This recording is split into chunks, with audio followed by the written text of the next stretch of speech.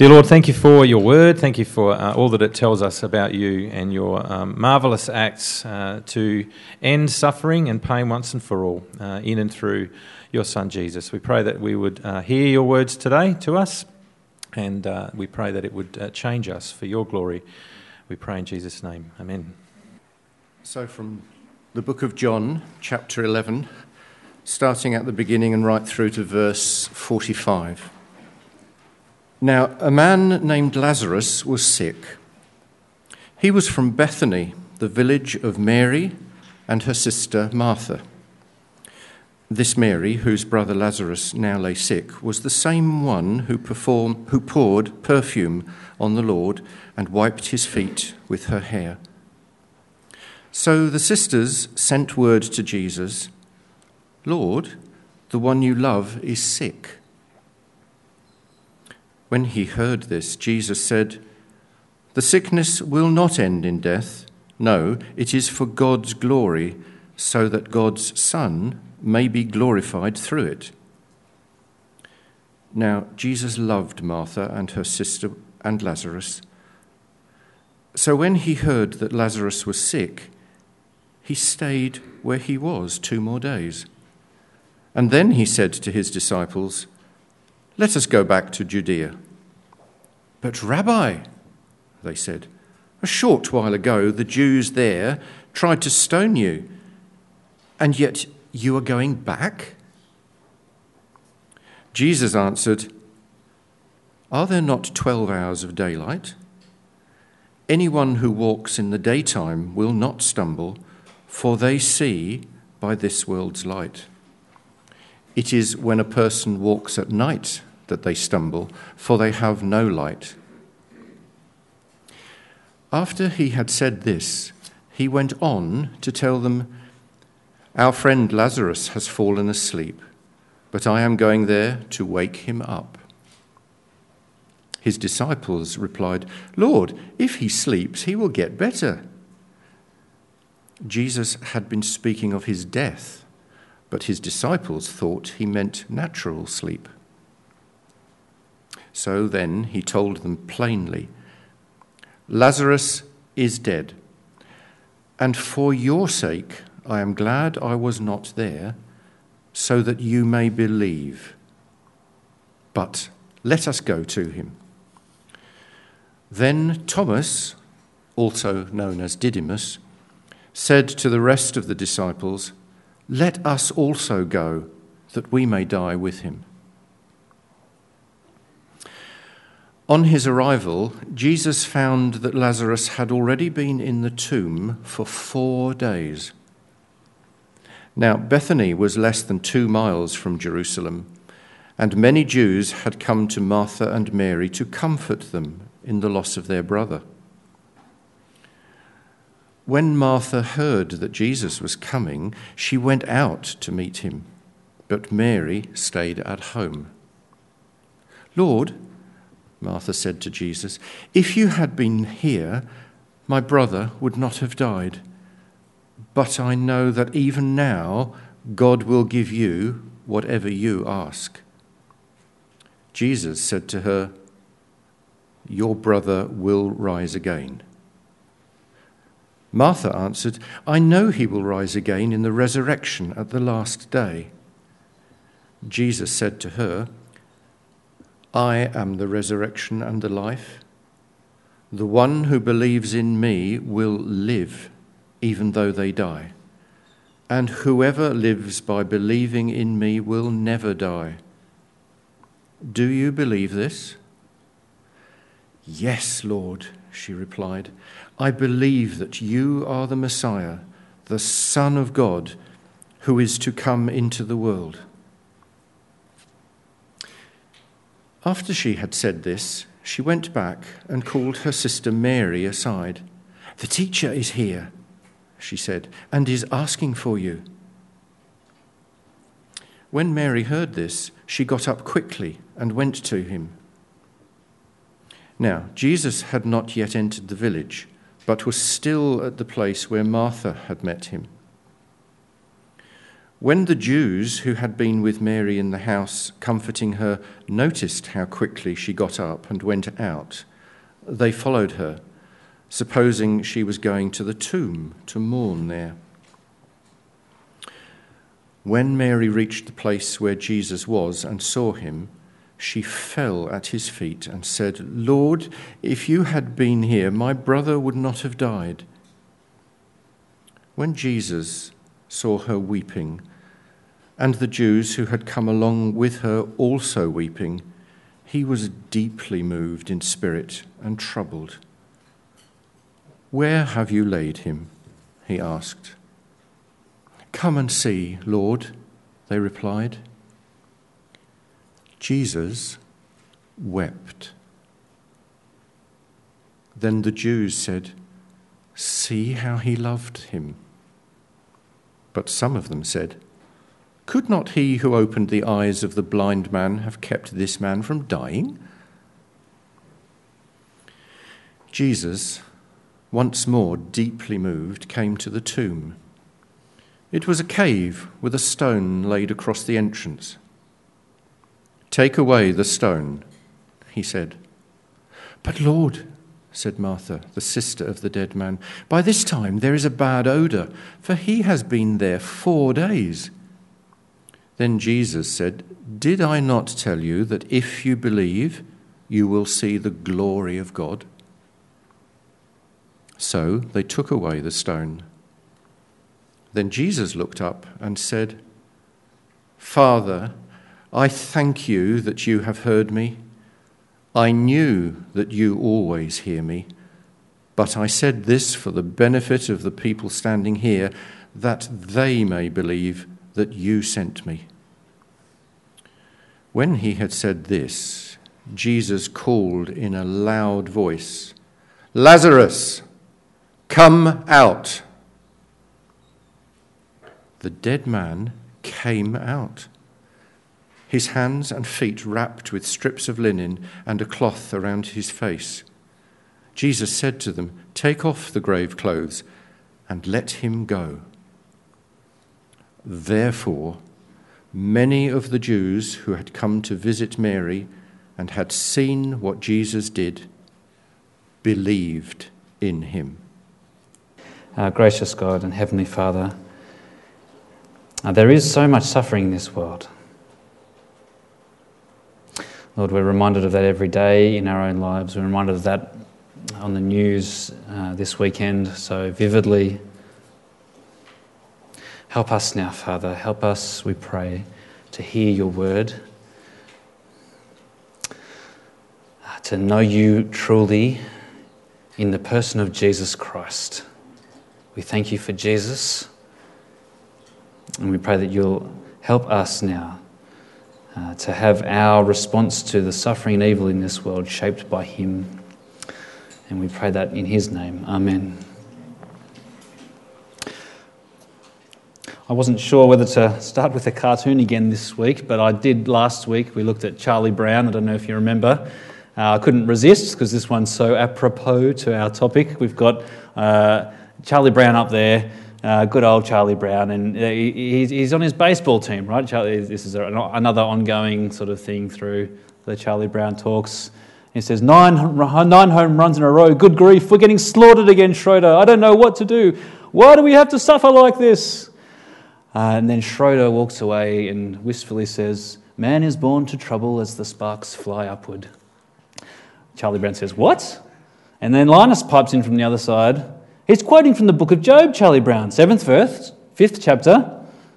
And actually, the problem of suffering is a very profound one. And then Lucy Van Pelt, we met her last week, in her sort of typical brash style, says, "If a person has bad luck, it's because he's done something wrong. That's what I always say." Then Schroeder comes back. That's what Job's friends told him, but I doubt what about Job's wife? I don't think she gets enough credit. And Schroeder says, "I think a person who never suffers never matures. Suffering is actually very important." Lucy says, "Who wants to suffer? Don't be ridiculous." I think that's Linus again. No, someone else. "But pain is a part of life." Linus says, "A person who speaks only of the patience of Job reveals that he knows very little of the book." Now, the way I see it, and then Charlie Brown in the middle with his head going back and forth, and at the end he just says, I don't have a ball team. I've got a theological seminary. And you can just picture it, right? This team of kids sort of philosophizing about suffering in the world, all because they're getting slaughtered in the game. Well, the issue of suffering is, of course, one that people have grappled with for millennia, right? It's one that we've always grappled with, this question of suffering. What does it mean for us, and particularly those who believe in God? What does it mean for belief in God? You don't have to look too far to see it's a much deeper and rawer reality, isn't it, than a baseball team sort of philosophical chat between the guys in the Peanuts crew. Of course it's much. I mean, the world is reeling, right? We're all aware of that, and we've mentioned it a few times. The world is reeling at the news of the events in Paris. We should probably be reeling a little bit more as well about the news of similar attacks in Beirut just the day before. They're fresh and raw. But at the same time, is it not just the tip of the iceberg in terms of human history, human suffering? Suffering is plastered over the pages of history. The 20th century is just a testament to that, right? If you know your 20th century history, the suffering caused by the wickedness of people was on full view through that. But not just then, today, millions of people starving simply because of corrupt governments that don't give them the food that they need. Not just human cruelty, though, natural disasters. I mean, we could go on, right? Every Boxing Day, I remember, it sort of comes back to me that day 11 years ago when the tsunami hit Indonesia. Many of us were on holidays there, and it sort of just jolts you out of that, doesn't it? All those, though, they're kind of out there, aren't they? This reality of suffering and evil, and in the world, they're kind of out there. But we all know that there's the everyday kind of suffering that we all experience, right? Everyday loneliness, fear, sickness, the diagnosis that terrifies you, the anxiety and depression that grip you, grief at losing someone you love, suffering relationships, tensions in families, breakdown. You could just go on and on, right? And each of us have our own story with suffering, and so friends. It is such a significant and deep issue for us, isn't it? And it's natural. It's a natural question on one level. You can understand the question: how does all this suffering, how does it fit with a good and powerful God? How do we make sense of that? How do we think about that in the light of the gospel? Friends, if you're asking questions today, maybe you're hurting yourself. Maybe for you it's an intellectual sort of question, trying to grapple with the how to fit it all together, how to make sense of it. Maybe, on the other hand, though, it is a more deeply personal one, something that you're experiencing right at the moment, or you have in the past, and it brings up deep sort of wounds. You are among friends here, and you're so welcome. We are a group of people most people struggle with this question. We're going to spend a little bit of time on the intellectual sort of question, because that's important to think through. We'll spend the first little bit about that. Sort of how does this, on a more intellectual, philosophical level, how do you think about these two? I suspect, though, where the rubber hits the road, the real question for us is the more deeply personal one, the heart issue, and we'll spend a bit more time on that as we journey through this chapter in John 11. My hope is for all of us, friends, that wherever we're at, for each of us, that we will be able to encounter Jesus today. We'll be able to encounter Jesus. This incredible account from John's Gospel, this biography of Jesus, Jesus responded to suffering, friends, in a totally unique way, in a mind-blowing way, in a way that changes everything for everyone. And so I hope that we won't be getting or thinking through sort of, neat, pat answers to things that box everything in and then leave you sort of unfulfilled. That's not what Jesus gives us. He gives us something much better, much brighter, much more liberating and wonderful. But we'll get there. But as I said, there is a genuine intellectual problem here, isn't there? How can a good and powerful God exist in a world of suffering? How can they exist together? The kind of so-called problem of evil is classically put like this. So it's up on the screen if you want to see it there. Point 1, if a good and all-powerful God exists, there could be no evil unless he would have a reason to permit it. It's a bit of a complex sentence, but do you get the idea? If there's a God who is both good and all-powerful, evil doesn't fit with that unless he has some sort of good reason for it. The second point, clearly, we don't need to talk very much about this, evil exists. It exists. The third point, so on this sort of this way of thinking, there is no reason that would justify God permitting evil. So goes this argument. There is no reason that would justify God permitting evil, and therefore, God doesn't exist. Therefore, God doesn't exist. This is sort of the classical way. This is put in different ways, but this is essentially it, right? Good, powerful God, presence of evil. He can't have good reasons for it. Therefore, there is no good or powerful God. But did you notice something in here? There's something that's snuck in here that's really important, and we need to expose and underline. There's a little assumption, a big assumption actually. It's to do with this third point. There is no reason that would justify God permitting evil. This argument assumes that that's the case. It assumes that there is no reason that God could permit evil.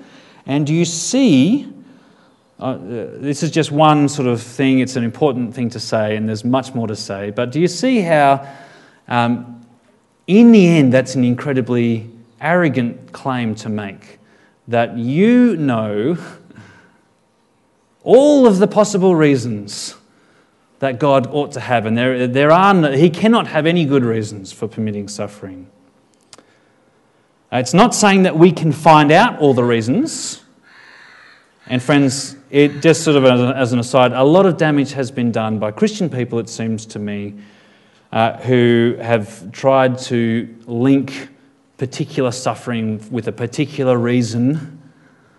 And if you've been hurt by that sort of line of thinking, as if something you're going through is definitely because of something you've done or you haven't done, I'm sorry, that's not the gospel. It's a kind of cruel and insensitive way to respond to suffering, and it's exactly what Jesus doesn't say.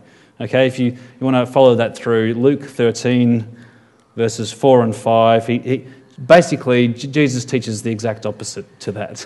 So this idea that it's sort of like karma, right? You get what you give, and every bad thing is because of some bad thing you've done.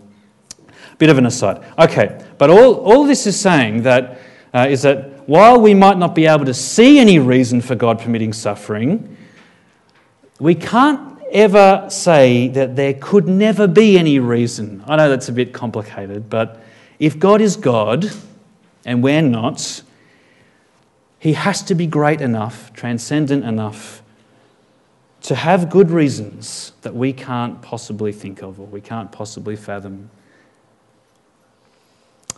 This is an unsatisfying sort of line of thought for me. I find it a bit sort of personally unsatisfying. But it's all it is a logical argument, right? That says logically this argument it fails. It assumes that you could know everything about God's reasons in the world, which if God is God, you can't. But friends, the problem of evil is, what I want to do now is just actually, I don't know if that's helpful for some of you, if this is an intellectual sort of thing that you're wrestling with, and that's good. But the problem of evil is actually a much bigger problem, is a much greater problem, I want to suggest, for non-belief. There are problems, there are problems with and things that we need to grapple with, but it's actually a far bigger problem. If there is no God, if nature is all there is, well, this is quite a famous little line from a famous atheist, Richard Dawkins. Just listen to this. In a universe of blind physical forces and genetic replication, some people are going to get hurt, other people are going to get lucky, and you won't find any rhyme or reason to it, nor any justice. The universe we observe has precisely the properties we should expect if there is, at bottom, no design, no purpose, no evil and no good, nothing but blind, pitiless indifference. Do you see that? Nothing but blind, pitiless indifference. And do you see what that means? If you take the position of unbelief in the face of suffering, it means you have no reason to be outraged by it. Absolutely. It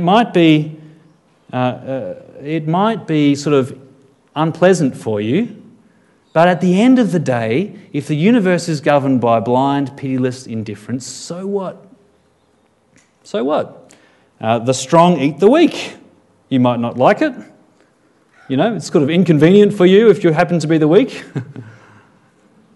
But at the end of the day, it's just a few chemicals bashing up against a few other chemicals. Really? It's not evil in any meaningful way. What's wrong with strong nations eating weaker ones? Really? So all I want to suggest here is that the problem of evil and suffering is actually a far bigger problem if you take God out of the equation. You have no reason to think that suffering is in any way, in itself, something that is evil. It's just what is. There's no reason to think that. There's no right to be outraged by it if without God. Evil, in fact, I think, proves that there is a God, a transcendent reality. Well, okay, friends. A few thoughts on the intellectual side of things. I know that's not where everyone's at, and that's fine. We just want to try and address both of these things, though. But we are going to move on, though, to what I think, and sometimes I think we actually can hide a more deeper personal thing behind the intellectual problem. And sort of the intellectual trying to grapple with it can become a bit of a screen for what's going on really deep down. We're hurting from very deep and real suffering.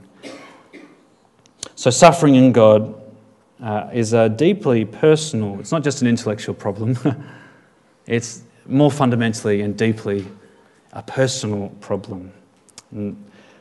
But the key question of this, friends, is this. When you're thinking about suffering and God, the question is, what God are you talking about? Which God? Which God are you talking about? And I don't know if you've had these sort of discussions or thought much about it, but in a lot of the discussions, you kind of have this philosophical concept of God who we imagine a perfect being with certain qualities, and we kind of sit back and think, how could that thing that we imagine fit with a world of suffering? But friends, Christians don't play that game. We don't believe in a God of human imagination. We believe in Jesus. We believe in the God of Jesus. And Jesus' incredible claim is that if you want to know what God is like, look at Him. Look at Jesus. He is what God is like. And so when we stop playing the philosophy game and when we start looking at Jesus, something incredible happens. We see something incredible. We don't get the kind of nice, neat answer to the problem of evil that would satisfy the philosophy department, right? We get something far better. We see in Jesus the God who suffers, who takes on suffering into Himself. Suffering isn't alien from God. He takes on himself in Jesus. And this is unique, friends, this is unique to the Christian gospel. Suffering doesn't... There's a lot of gods out there that this problem is a bit of a sort of smackdown for. You know, a lot of the gods out there don't fit with suffering, but not this God. The one true God who's revealed himself in Jesus, this God isn't incompatible with suffering. What he did changes everything. So, look, I know that's a long introduction, much longer than we'd normally have. We've thought about some of those intellectual issues. If you're someone who, really, this is just much more a deeply personal one, even if you're someone for whom it is also an intellectual one, we need to look at God's word here, and we're going to look at this story of Jesus and Lazarus. We'll walk through it, we'll sort of skim through it and pull out some really, I think, important things for us as Jesus people in the light of suffering. It points to something that is incredible. So if you've got your Bibles open, John 11 there, sorry. The scene opens and we hear about this man called Lazarus. He's got two sisters, Mary and Martha. Lazarus, we're told, is sick, right? The sisters, they know something about Jesus. In fact, we find out later they're his good friends. They know who Jesus is. And they know he's different. They know he can do something. So they send a message to him to come.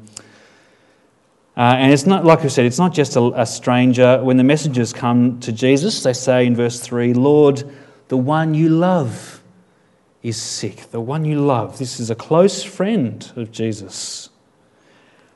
But then, I don't know if you sort of picked this up as we read through. Things get weird at this point, right? Things don't go as you would expect.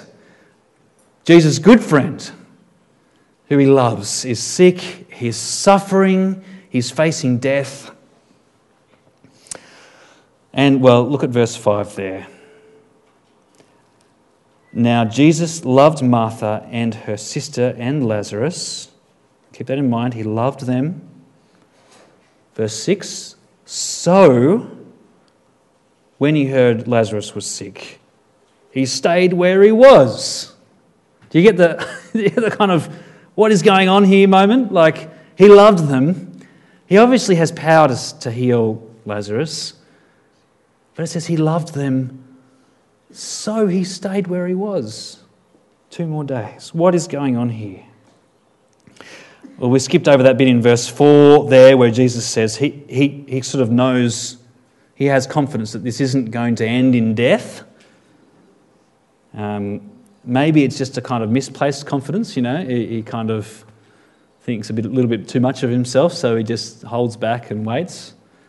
But no, I mean, obviously that's not the case, right? Something far bigger is going on. Jesus knows Lazarus will die, and he could have stopped it. Do you get that? He knows Lazarus will die, and he could have stopped it. What's more, we're told he lets him die because he loves him. I mean, just take that in for a moment. He loved Mary and Martha and Lazarus, so he waited. It is shocking, right? But do you see what's going on here, friends?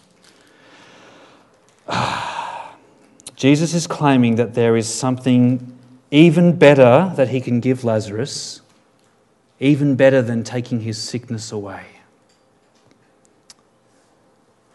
He's going to show that he has power not only over one sickness, but over the great enemy itself, over death itself.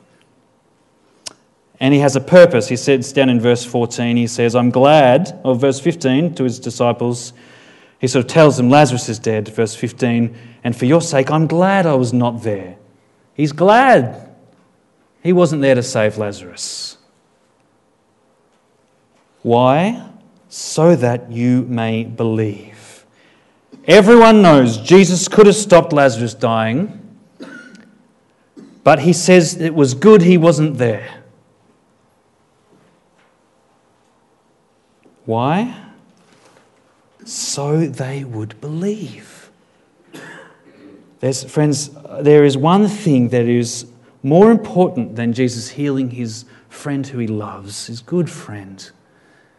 And Jesus knows that there's something more important even than that, and that's for people to believe in him, to trust him in the face of all the suffering and mess in this world, to stake their lives on him as their only hope. Well, we've already had hints, haven't we, that something deeper is going on. Jesus, we read earlier, he knows this won't end in death, but that doesn't mean that it won't go through death.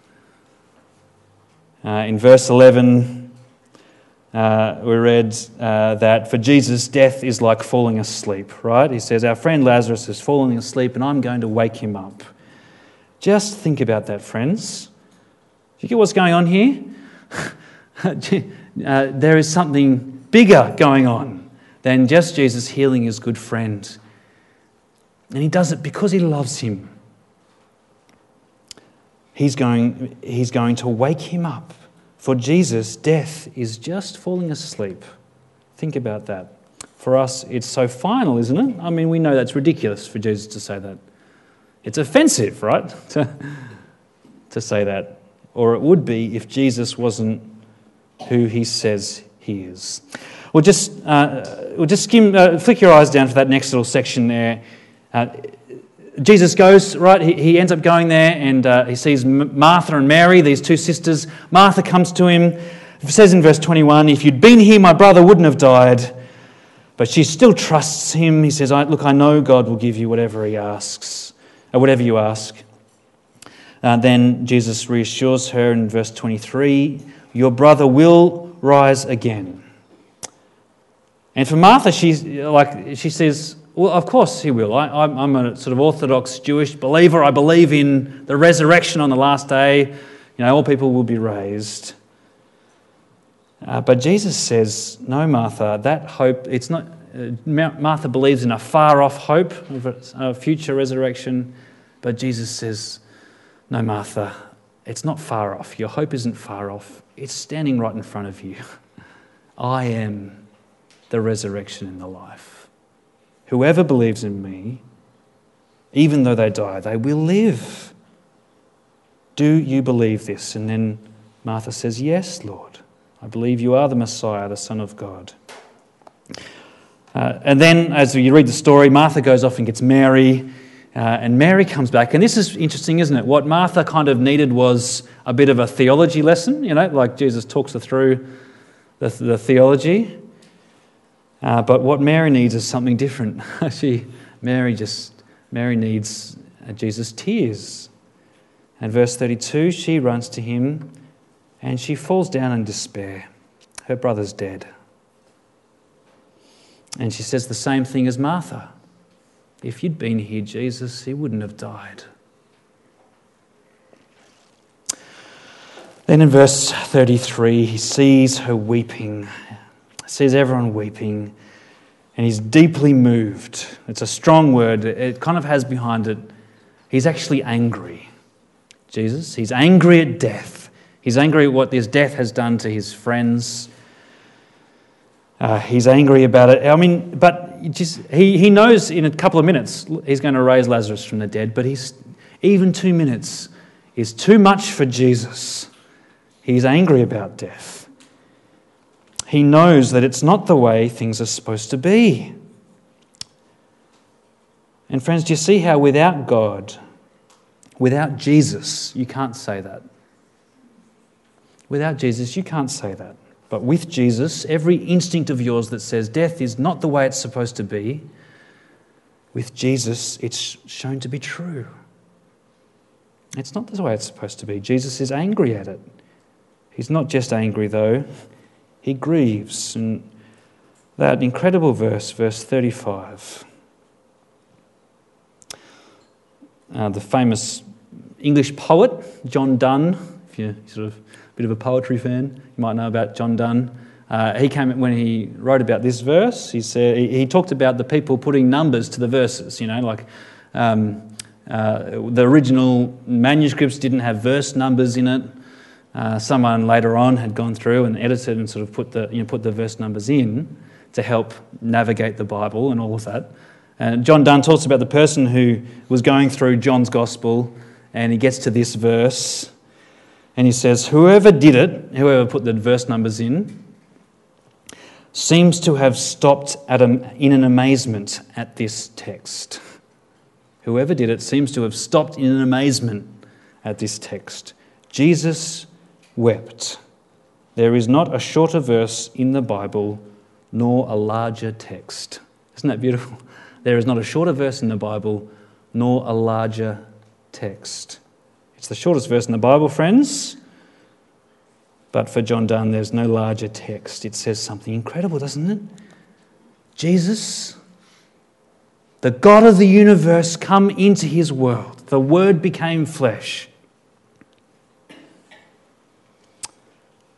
He knows suffering himself from the inside.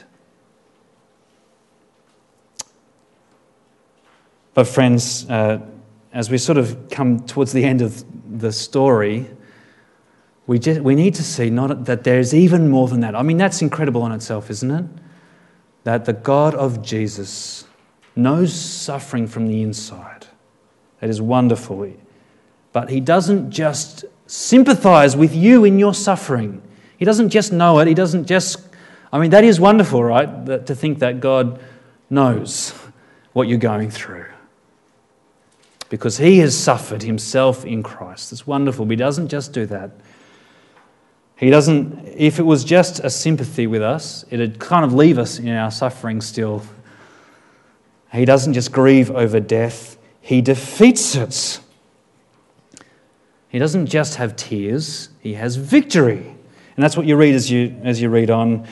The simple instructions, and really great to hear that read out before Jesus just calls out. He gets has the tomb rolled, the stone sort of rolled away from the, and he calls out in a loud voice, Lazarus, come out. And there's a beautiful little line, isn't it? The dead man came out. The dead man, I mean, he was dead. He was smelly dead, right? He'd been in the tomb for 4 days. No doubt about it. He was dead as a doorknob dead. The dead man came out just at Jesus' word. It is incredible, friends. No one acts like this. No one. It's amazing. But it points, I think, to a far bigger picture, doesn't it? It sort of taps in such a powerful way to the big story of the Bible. The whole question that we agonize over about, where does suffering come from? Where does suffering come from? Well, it doesn't come from this Jesus, right? From this God of Jesus, whose heart is to save. The Bible's answer is, where does suffering and evil come from? In the story of the Bible, it comes from us. The world was made good, not part of God's original plan and intention. No death.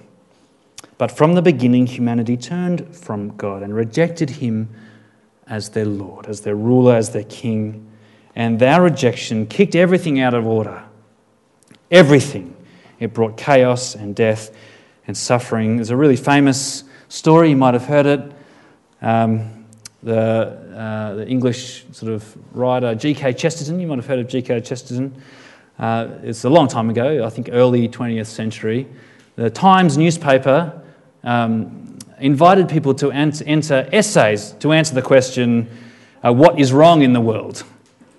And so Chesterton wrote a postcard back to everyone was expecting a long, complex philosophical essay. Chesterton wrote back, "Dear sirs, I am sincerely G.K. Chesterton. What's wrong in the world? I am. I am." Yeah. Well, the story of Lazarus doesn't just tap into that past. Where does all this suffering come from? From our rejection of God. It doesn't just tap into that. It points forward, doesn't it? It points forward to how God responded to our rebellion. Not long after this, Jesus himself faced an excruciating death. The one who had power over death, who could just say the word, "Come out," right? And the dead man comes out. That one let himself die. He took the death we deserve on himself on the cross, and he burst out of the tomb. But his resurrection was an eternal one, right? Lazarus, he was raised again, but he had to face death again. Lazarus had to face death again, but not Jesus. Not Jesus. The author of life defeated death by taking it in himself and extinguishing it, taking the world's suffering and sin on himself. And just like the needle, right, the needle and thread going through the shroud of death, Jesus bursts out the other side. And this needle, it doesn't, it's not a great analogy in terms of sewing because it doesn't dip in and out, right? He just goes through and keeps going. And he pulls everyone connected to him with him. You see that in verse 25. Jesus said to her, "I am the resurrection and the life. The one who believes in me will live, even though they die. And whoever lives by believing in me will never die." Do you believe this? Do you believe this? The Bible story ends with a wonderful hope. This is where we are heading, friends, if we are connected to Jesus. Look, God's dwelling place is now among the people, and he will dwell with them. They will be his people, and God himself will be with them and be their God. He will wipe away every tear from their eyes. There will be no more death, no more mourning, no more crying, no more pain, for the old order of things has passed away. He who was seated on the throne said, "I am making everything new." Then he said, "Write these down, for these words are trustworthy and true." They are trustworthy and true. So, friends, why believe in God in a world of suffering? I want to ask a better question. Why believe in the God of Jesus in this world of suffering? Jesus shows us, friends, a God who knows suffering from the inside. Not only that, he shows us the God who has defeated it and who promises this future, right? He promises this future, a world with no more crying or tears or pain, no more news, waking up to the news in the morning of terrible things overseas, no more getting that phone call you dread, no more a future free from all of that. A world of life and peace in which God's dwelling place is with man. And the key issue through the Lazarus story, and it comes up again and again if you read it, is will people believe in Jesus? Will you believe in Jesus? That's how you get connected, right? That's how you hop on the thread of Jesus, to entrust your life to him, to believe in him as your Lord, your King, the one who loves you and died for you so you could have life. Friends, it is wonderful news. Today is a day of hope in the face of suffering. Jesus says to you that he is the resurrection and the life, and the one who believes in him will live. There will come a day when that will be too late, friends. But not today. Do you believe this? Jesus' question to Martha is exactly the same as his question to you. Do you believe this? Well, if so, you can face suffering, not with despair, not with shrugging your shoulders, but with a hope for the future that will spur you on in the present to live for that future. Let's pray together. Our Father, we just touched on so many deep things today. We pray, Lord, I pray above it all that you'll show us more deeply, each one of us, wherever we're at, show us more and more deeply who Jesus is.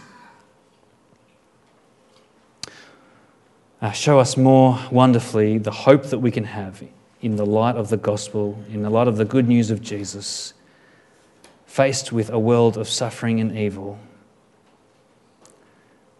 You will convict us, Father, of our part in that, of our turning away from you, and that you will drive us to faith in Christ, to faith in Jesus, to believing in him, to trusting in him, to putting our all in him, to connecting ourselves to him in the certain hope that just as he has been raised from the dead, so will we, to enjoy life with you forever. And we pray that for your glory in his name. Amen.